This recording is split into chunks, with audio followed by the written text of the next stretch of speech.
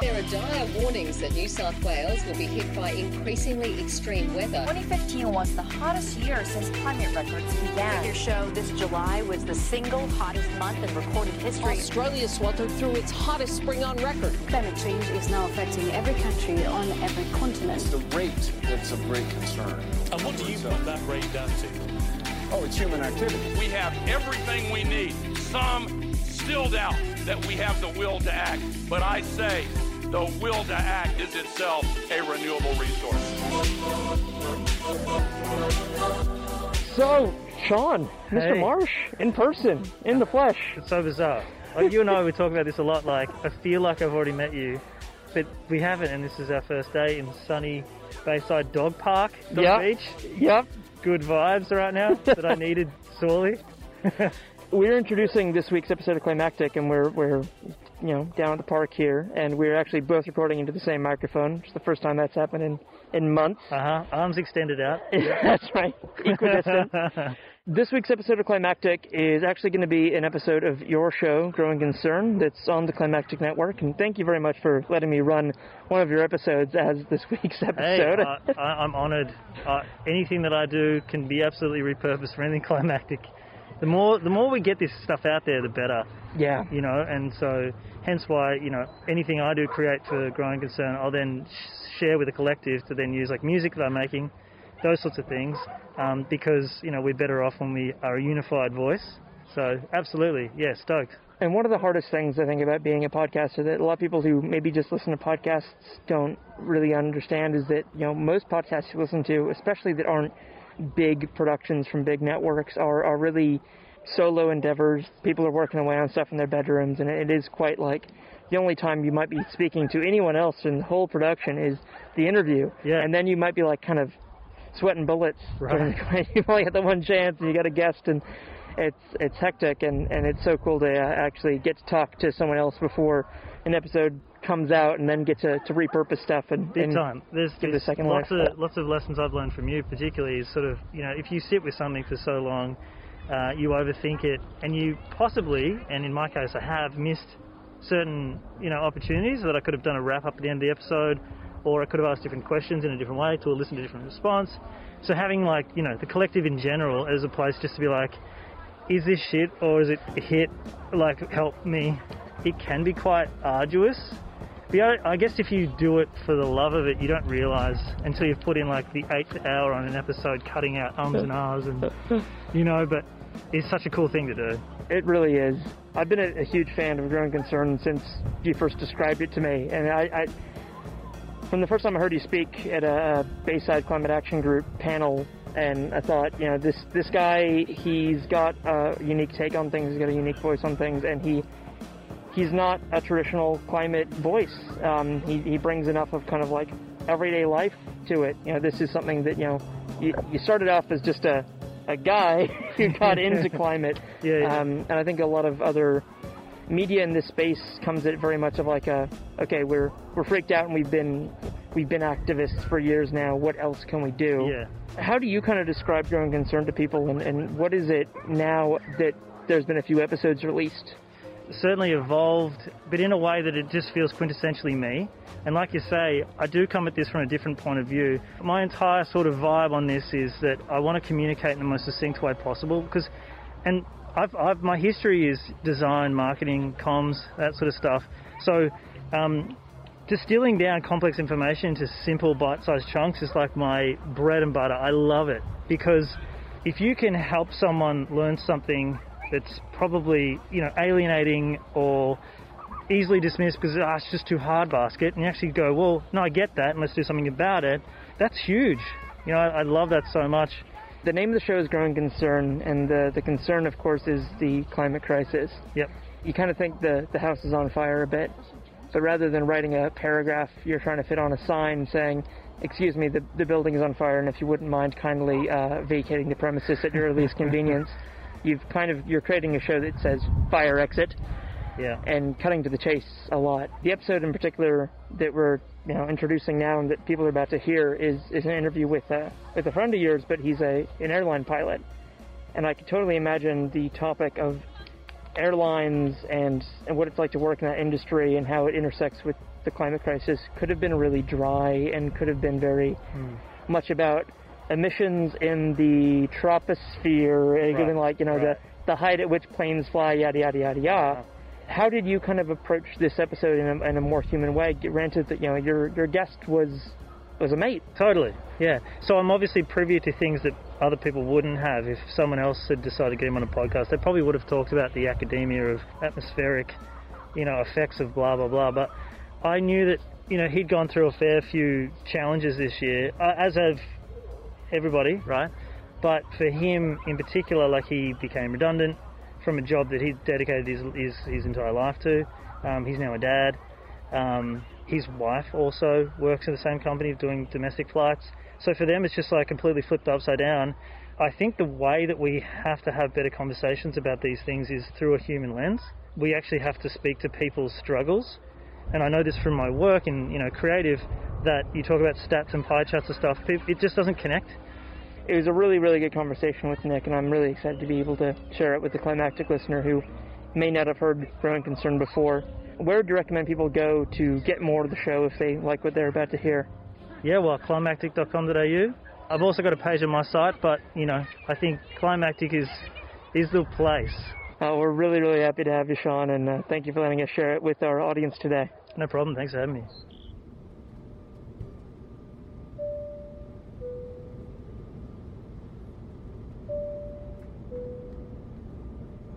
So you're up in the sky, around 38,000 feet.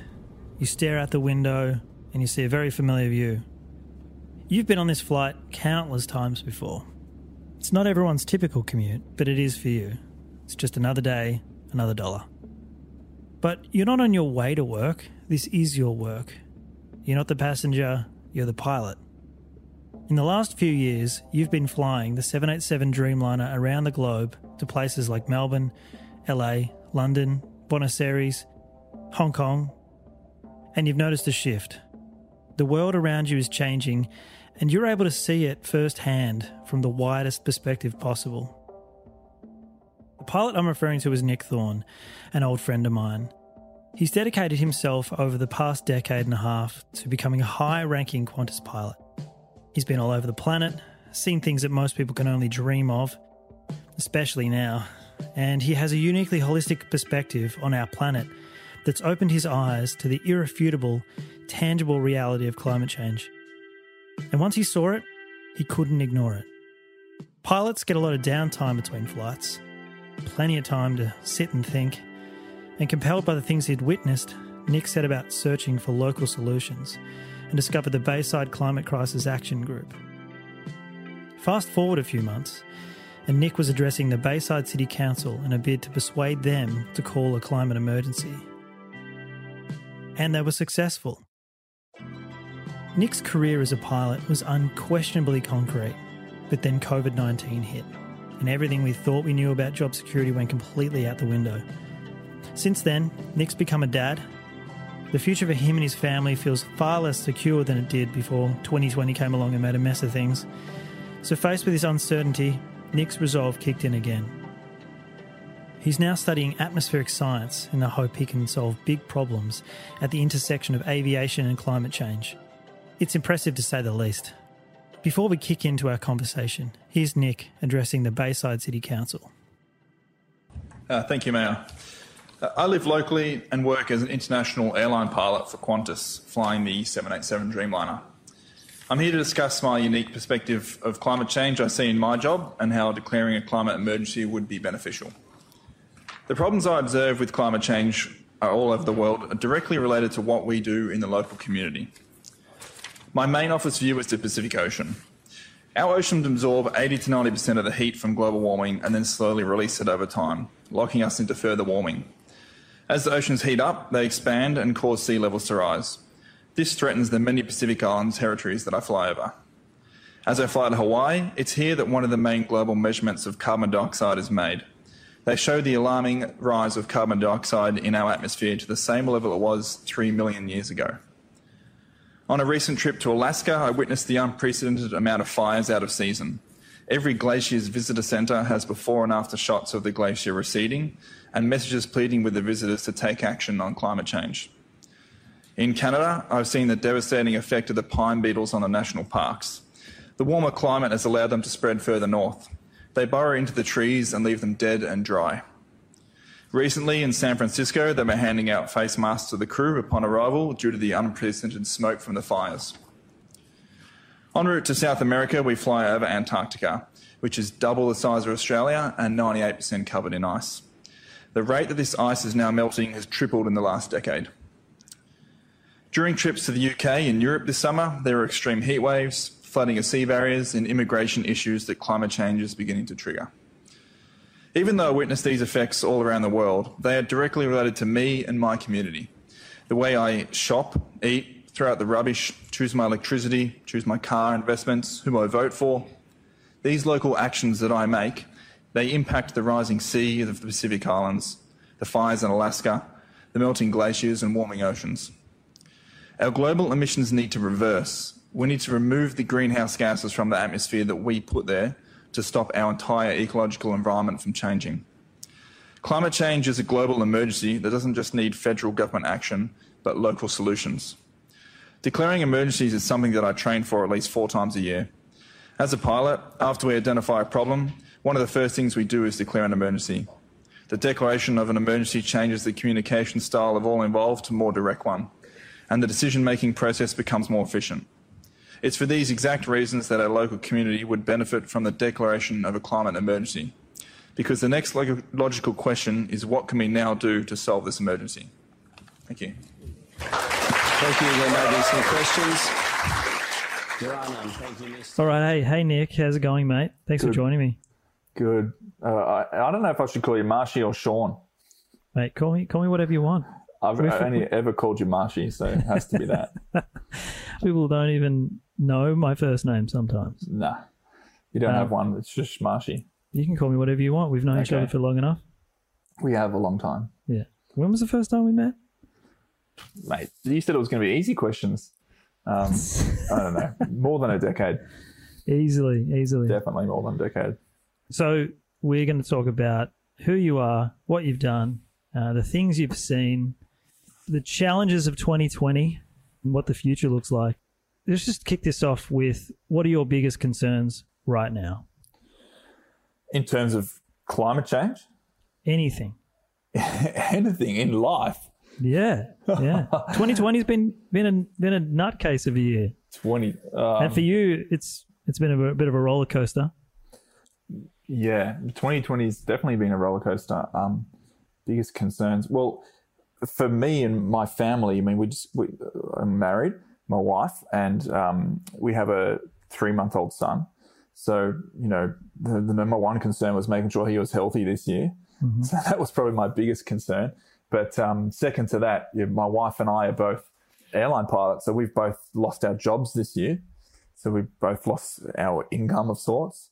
We had that to deal with. We had, that, and then not knowing when we're going to have that job back. But we're pilots. It's not just a job.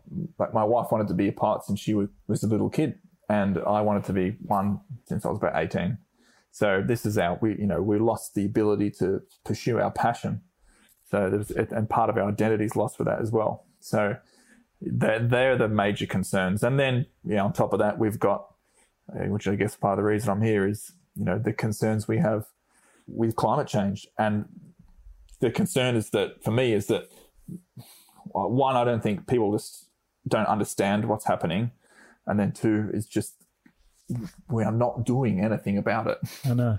Yeah. That is the major concern. Or the people in power are not doing anything about it. Yeah, in fact, they're doing the opposite of doing something about it.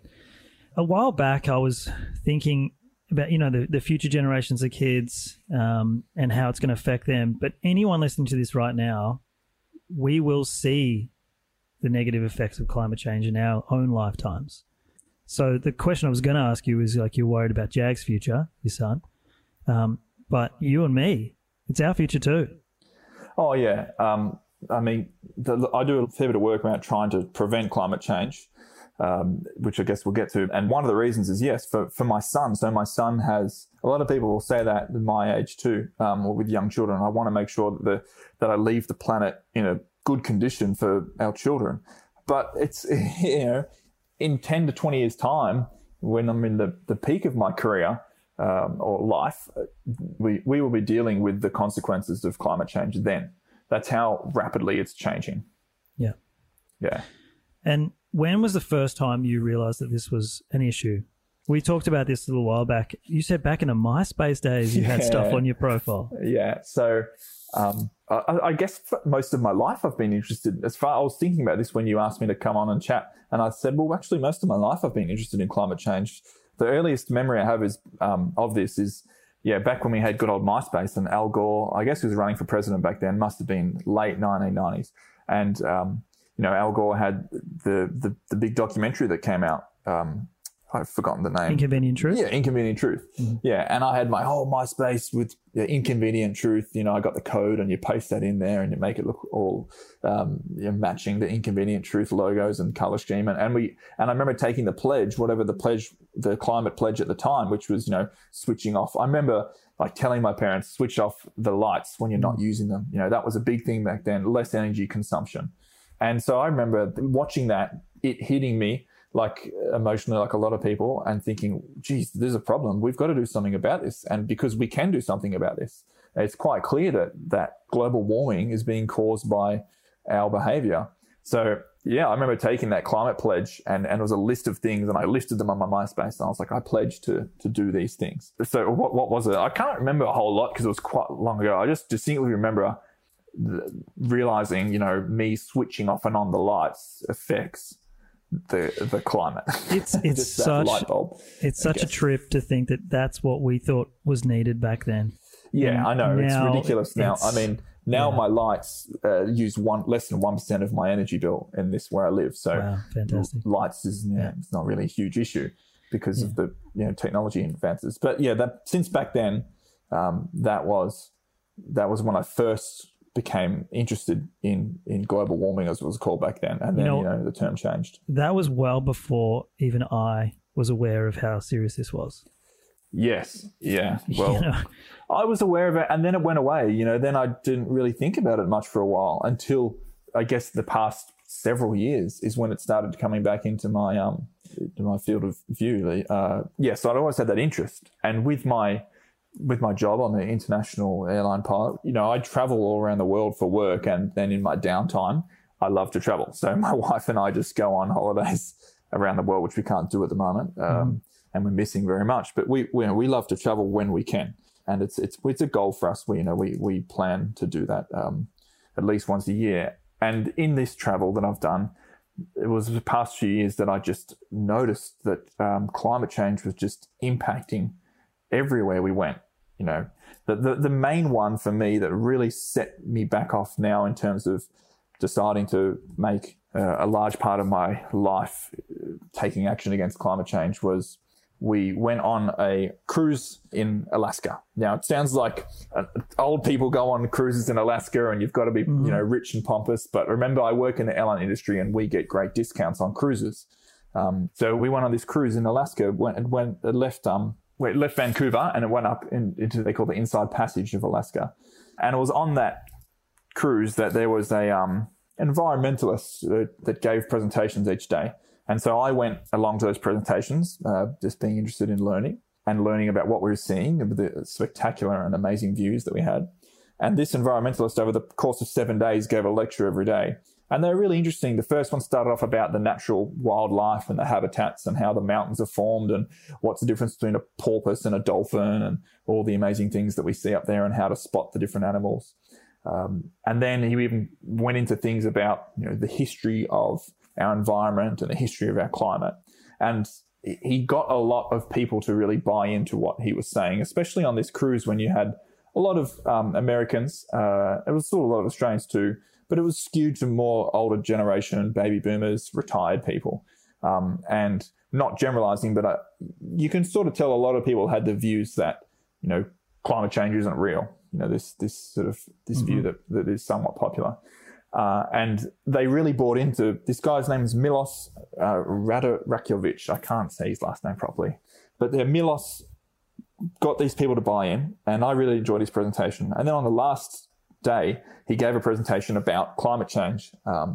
And he just dropped the bombshell of climate change on all these people that had already thought, hey, I like this guy. I believe what he says. I trust what he says. And he just showed very simply and quite quickly and efficiently that we are causing climate change by using fossil fuels and changing the amounts of carbon dioxide and other materials in the atmosphere.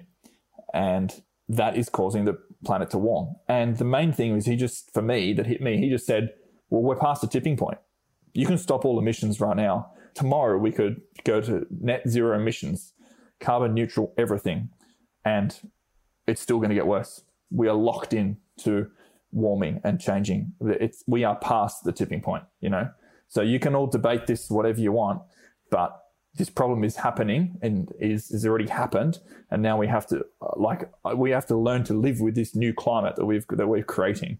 The asterisk on that, I guess, is carbon sequestration. So removing the gases that we put there in the atmosphere will then slowly reverse the changes that we made. So I am positive in terms of we don't just have to get to carbon neutral, we have to get to removing the carbon from the atmosphere. Yeah, so it's when you have conversations with people about sustainability. Sustainability is just essentially like keeping things at an even keel. We have to go carbon negative, and we have to do it quickly.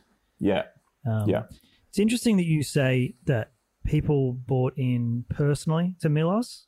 And I'm fascinated by this, where facts and figures, the more you push at someone and say, no, but 20% this and 1.5 degrees, and people seem to shy away from stats and stuff, but they do buy into people's personalities. Yeah, well, this is what was amazing about this.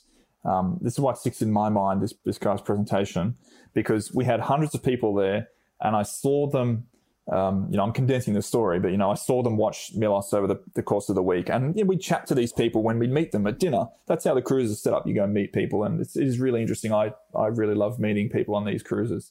There's some fascinating people there. And, we meet them and talk to them, and you'd understand their views about climate change. I'd naturally talk about it sometimes. And they were of the belief that it just wasn't happening or wasn't caused by us, by humans. And it was amazing to watch people's views change at the final day when Milos gave that presentation. And that was what I believe is, and I spoke to Milos about this afterwards, he got the people to believe in him and say, I like this guy and trust this guy. So then when he presented the facts of climate change, they couldn't say, I don't believe him anymore, because they've already gone and told everybody about on the cruise that, hey, instead of going to yoga class, did you know I've been going to the educational classes on the environment or on, the wildlife in Alaska. So they love to talk about how Milos is an expert and now he's made me an expert. So they couldn't all of a sudden say, you know what, he's a crazy dude and what he's saying is wrong. And he's just some, left-wing guy.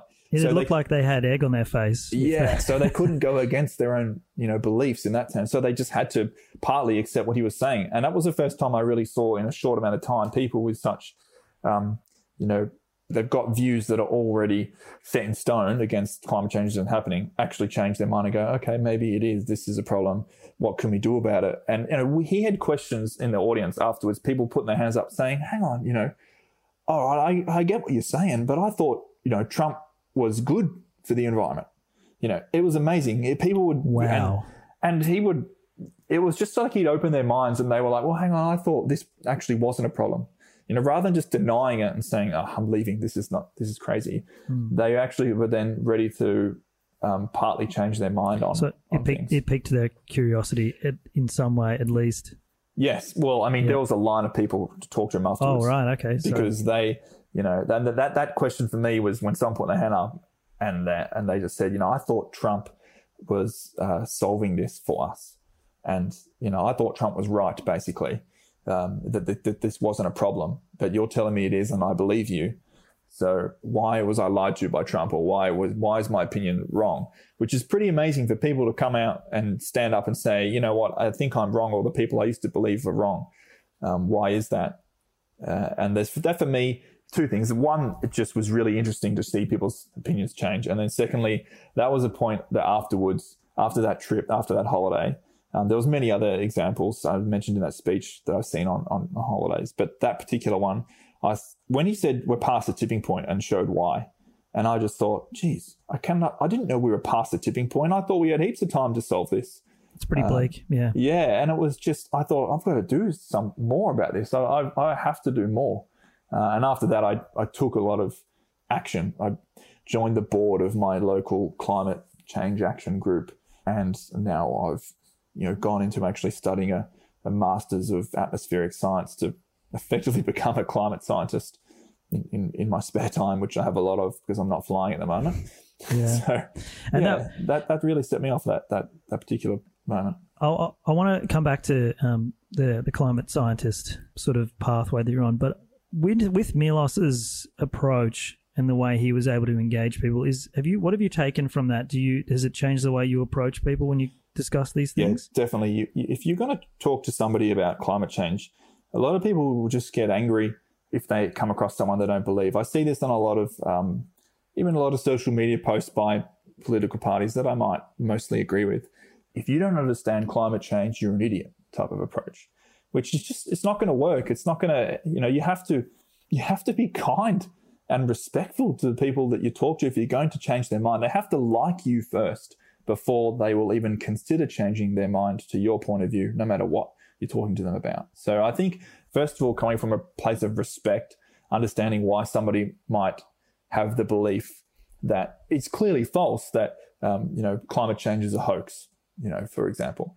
And there's a lot of people in society that have that belief. So, why do they have that? And you have to come from a point of, well, might be an opportunity to try and educate them. Well, why aren't they educated in that way? Rather than saying they're stupid for not being educated, often there's more behind it in terms of they're not stupid. They just, why did they come to that point of view? And if they can like you and respect you, then you have a chance to then change their mind.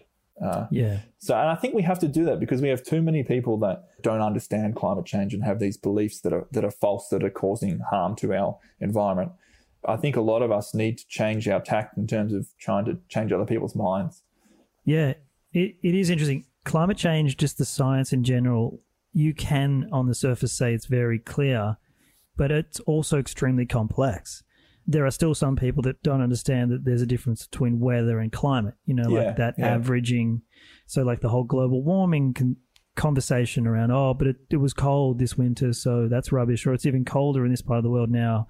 If you think about it, if you come across something that's like really uncomfortable and something that's actually quite complex, it's easier if you get the narrative of it's a hoax. You're like, you know what? That's easier. I'm going to go with that. Because it's a frightening. The issue is terrifying. Yeah. Yeah. I think being nice to people and gaining their trust is what we've seen done very effectively by people who are pro-fossil fuels, for example. Yeah. It's well thought out. Extremely well thought out. Yes. They know exactly what they're doing. And I'll draw the line at being nice to them. Well, yeah, I know. And then I get angry at this stuff too, but it's just like anger is not gonna solve this issue. Yeah. There is a lot of anger and you got to use it. We saw with the climate protests. I was in San Francisco for those global, the one that basically Greta Thunberg started. And I was in San Francisco and it was amazing the amount of people there. And, there's a lot of anger in that crowd. And you got to use it, but you can't use the anger on the people that you're trying to change. Their mind is just not going to work. Yeah, anger is one of those emotions that it's understandable, but it also is very unruly and can just be, it can lash out in all different directions, and typically it isn't as effective as it could be. Speaking of effective, you were part of getting Bayside City Council to declare an emergency. Can you tell me all about that? Yeah, climate emergency, yeah. So after that cruise, that was when I actually went up to Milos and spoke to a few people. I said, what can I do here that's more, I'm an airline pilot. what can I actually do? And someone said, just take action at a local level. Why aren't you doing that already? And I thought, yeah, Nick, why aren't I doing that? And as soon as I got back from that holiday, I just looked up local climate change action groups, and I found one called BCAG, is the acronym BCCAG, Bayside Climate Crisis Action Group, that we now call ourselves. And long story short, I joined the board, and with that group, I really like that group because they know the local politics really well. They understand the science, and they know what needs to be done, and they're effective. So with that, we got a bunch of people to come together. We actually got the Bayside Council to declare a climate emergency after putting, a lot of work around this, and then getting multiple people to make certain speeches at the council meeting. And yeah, the council said, yes, there is a climate emergency, as many other councils have done this. And that it was the work of this group that then got that council to do that. And then the council, the local level, then takes out to the state and federal level, and they said, we call on the federal government to do more to reduce emissions. So to me, that is taking action rather than sharing something on Facebook or going to a protest, which are important. I feel like, we worked on something, we actually got a political message across that by law has to be listened to. So, we affected some sort of change there. And then on a local level, we're now in the process of actioning out this climate emergency action plan, which will protect trees or, make decisions for renewable energy, etc. And so I think it's one of the best things you can do is to take action on a local level, because that's how politics in Australia works. We impact our local level, that then goes to the state level, that then goes to the federal level. And the actions that we do with BCAG is that, we've got the council to declare a climate emergency. The adjacent council then did it shortly there afterwards. And then now we're holding them accountable to actioning this plan. Yeah, it's like you said you did it. So what are you doing now? Yeah, and they have got a plan. We don't think it's good enough, but they have got a plan now after that. That is, taking action on climate change directly. Mm-hmm. Buildings are being changed, electricity is being changed, trees are being more protected, the construction materials are being reconsidered. So things, that to me is making change. If everybody did that at their local level, we would have mass change. I was in the room when you had your speech, and it was quite the emotional event, really, because at the end of it, the entire room just erupted in applause as they said, we unanimously declare a climate emergency. And I was like, I didn't expect this was, like, it just hit me. I was like, we packed out the council chambers with everybody that wanted this to happen. Yeah. So when they voted for the climate emergency, and this is a fairly conservative council, when they voted and said this is a climate emergency, it was a crescendo of all of the work that we've done in that organisation. And there's some people in that organisation that dedicate their lives to it. I do it in my spare time, but there's a lot of people in there that are pretty amazing. Like who? Oh, the president, David Rothfield. He's a retired guy, but he effectively works full time on this, and he leads this action group to take action at local, state, and federal levels. He lobbies the federal government, lobbies the state government. He is doing some amazing work in actually, getting political change in terms of action on climate change. So he's directing his energies in the most efficient ways. Is it? I think so. I think it's an efficient way to do it. I mean, there's other ways to do it. You could start a company that is, has renewable energy. There's definitely other ways to do it. But, in terms of my profession is an airline pilot, and in my spare time, I can impact positively climate change by volunteering and helping with this local group that takes action. There's definitely things that are positive, don't eat a lot of red meat, etc. Change the way you throw out your rubbish. All very important. But for me, I wanted to take a bit more action than just do the small things that I think everybody should do. A lot of my generation too, we're happy to donate money, but we also want to donate our time. I wanted to work on something that I would be proud of and say, I worked on this, we made stuff happen. Yeah, no, absolutely. And we also want to see tangible outcomes from that energy and that money. And It's well, yeah, we got to do something about it. We got to do something about this. We got to fight, for our lives for this, because when you understand the problem, it is scary, man.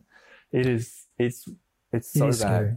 It is scary. I've had a couple of minor freakouts the last couple of days. Just doing this podcast in general, I've come across information and had conversations where it's just sort of in a constant slap in the face that the sting doesn't seem to go away. Yeah. But I don't want that anxiety to just shut me down. I got to keep going. And we've got to, you can't, you have to keep going.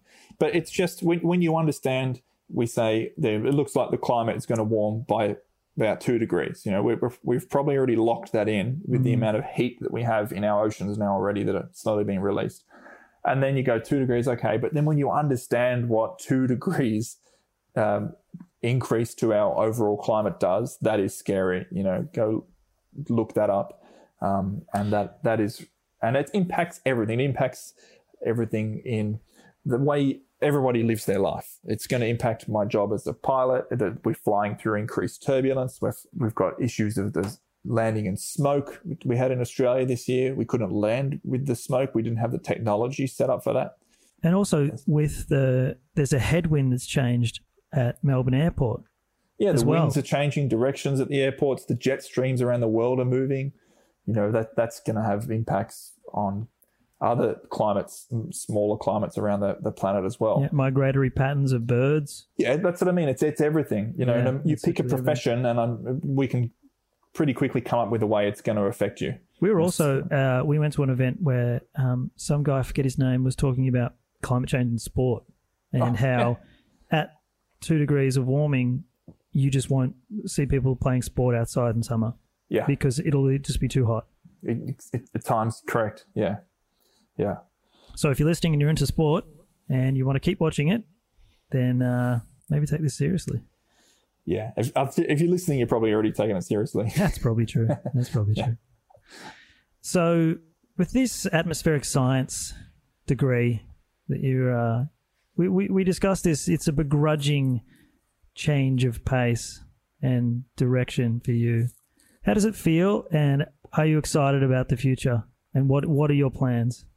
Oh, yeah. So there's a lot in that. So let me unpack it. Well, start of the year, my wife and I, she was pregnant. We're on holidays in Europe, and we're living our dream. We both dreamt of being pilots. I'm international. She's domestic at the moment. She's a pilot as well.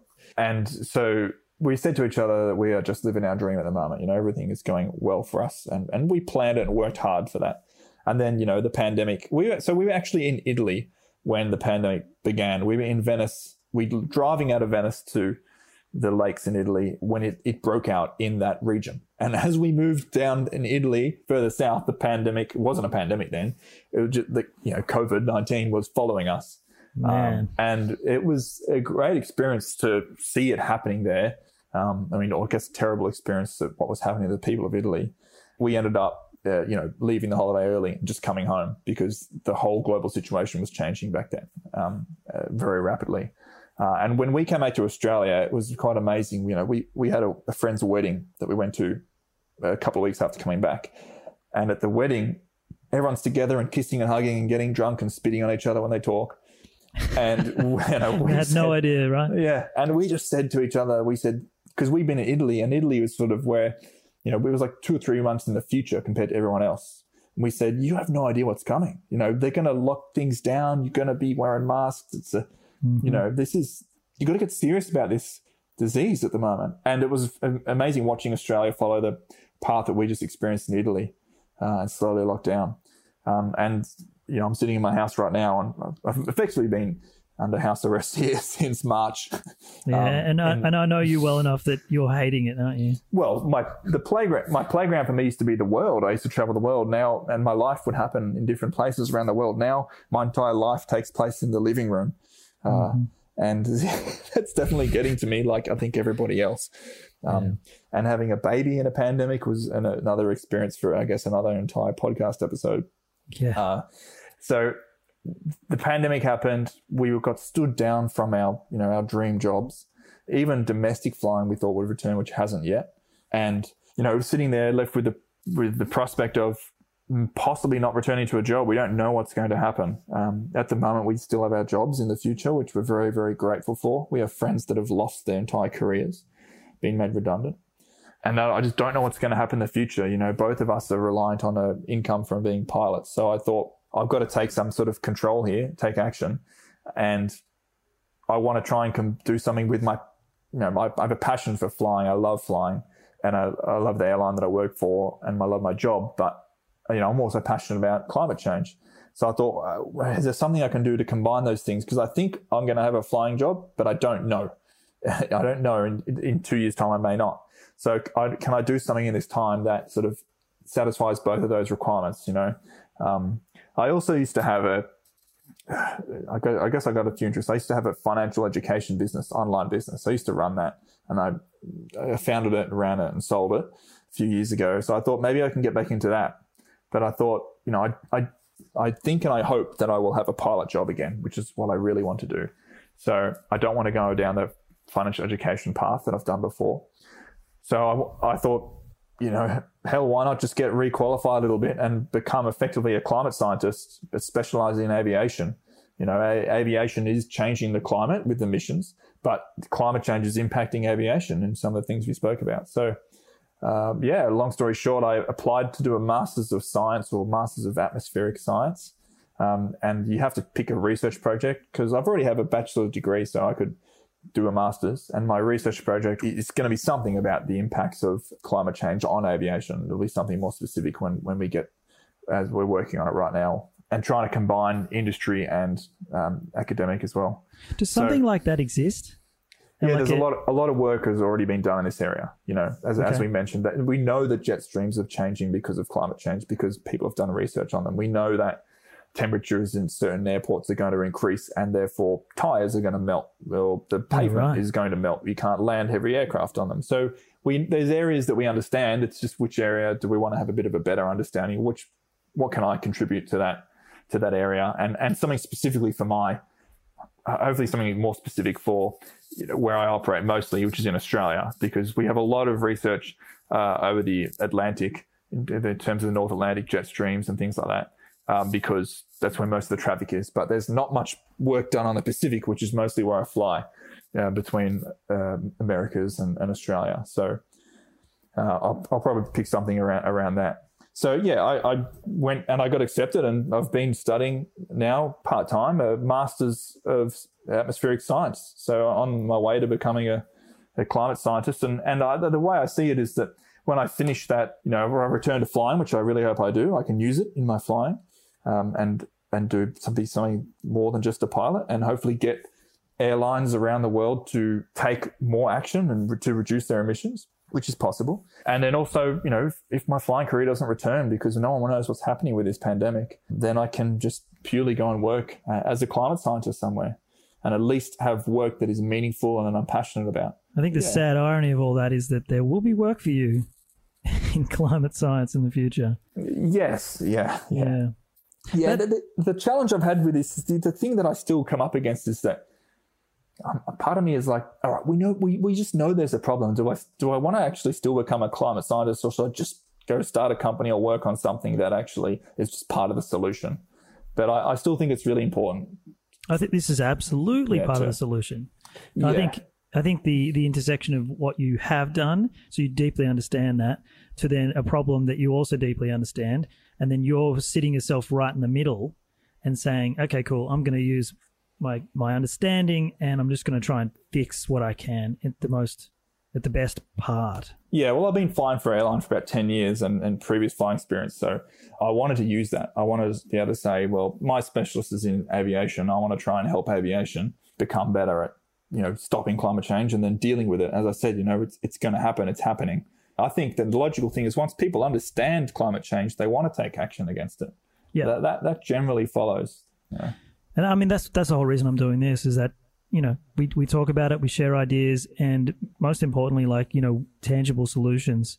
And your story is one of those moments where you've had to pivot your life, and you've chosen something that's incredibly impressive and really is a solid solution to an issue that you know pretty well. what about, I mean, what would you say to someone else that's in a similar situation to you? Because clearly most people are. And in terms of like job security, like no one ever thought that a pilot would, like the entire workforce of pilots around the world would be stood down. No one wants to feel sorry for pilots either. They all think that we're super rich and, you know, that no one's like, you're a pilot, you're fine. What are you talking about? Do you get lumped in with doctors sometimes? Oh, yeah, I guess. Yeah. Doctors probably work a bit harder than us, but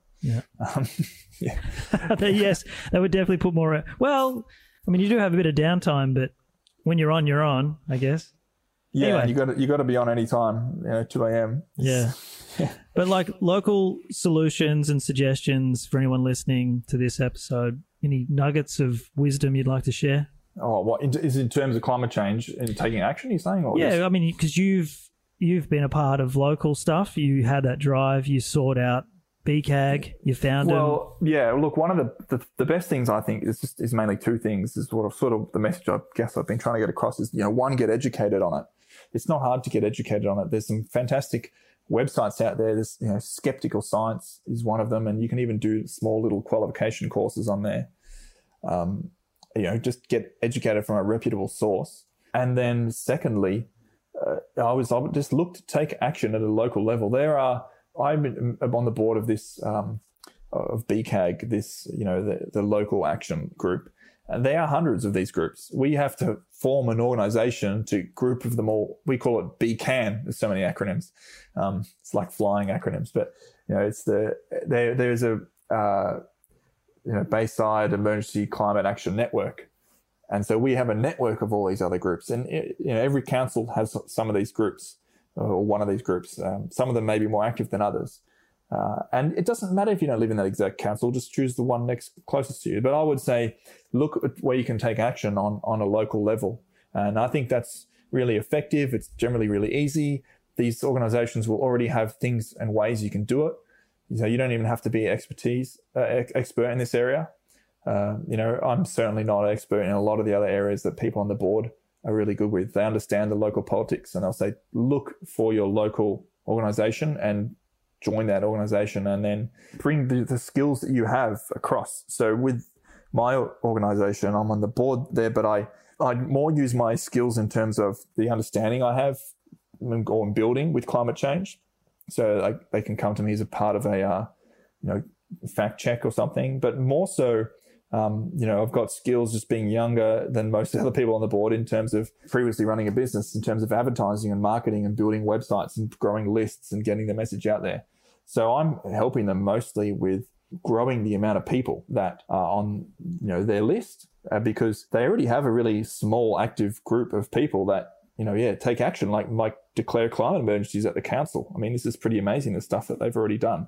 And their meetings draw a lot of people already, and they only have a small people on their list. In our local council, there's 105,000 people.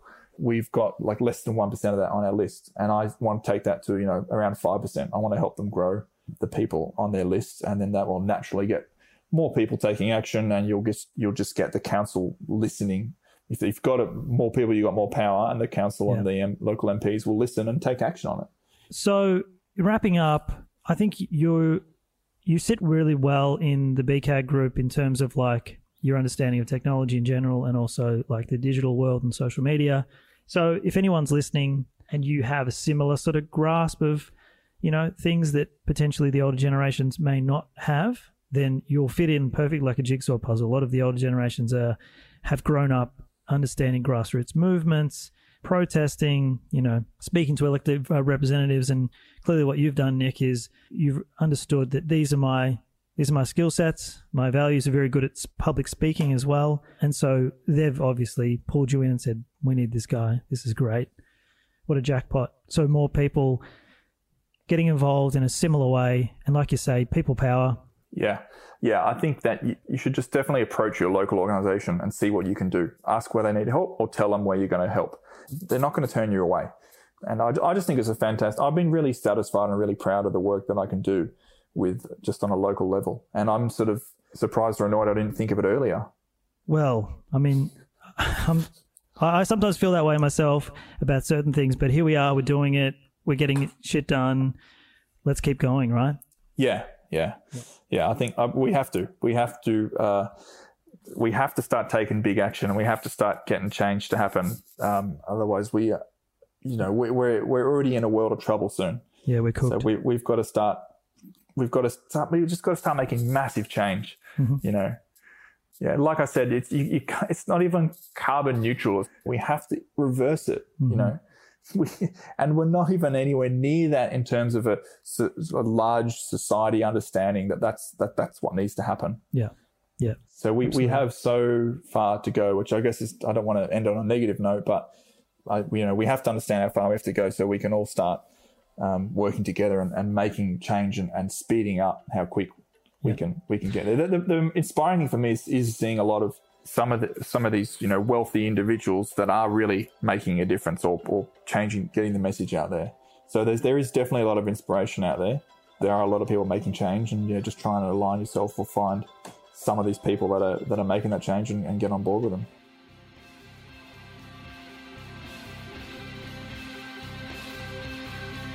Thank you for joining us. You've been listening to Climactic, the flagship podcast of the Climactic Collective, a podcast network dedicated to lifting the voices of the climate community. You can find out more about the people of the Climactic Collective and all the shows on the network at climactic.com.au. Thank you for listening, and until next time, keep up the great work and take care of each other in these climactic times.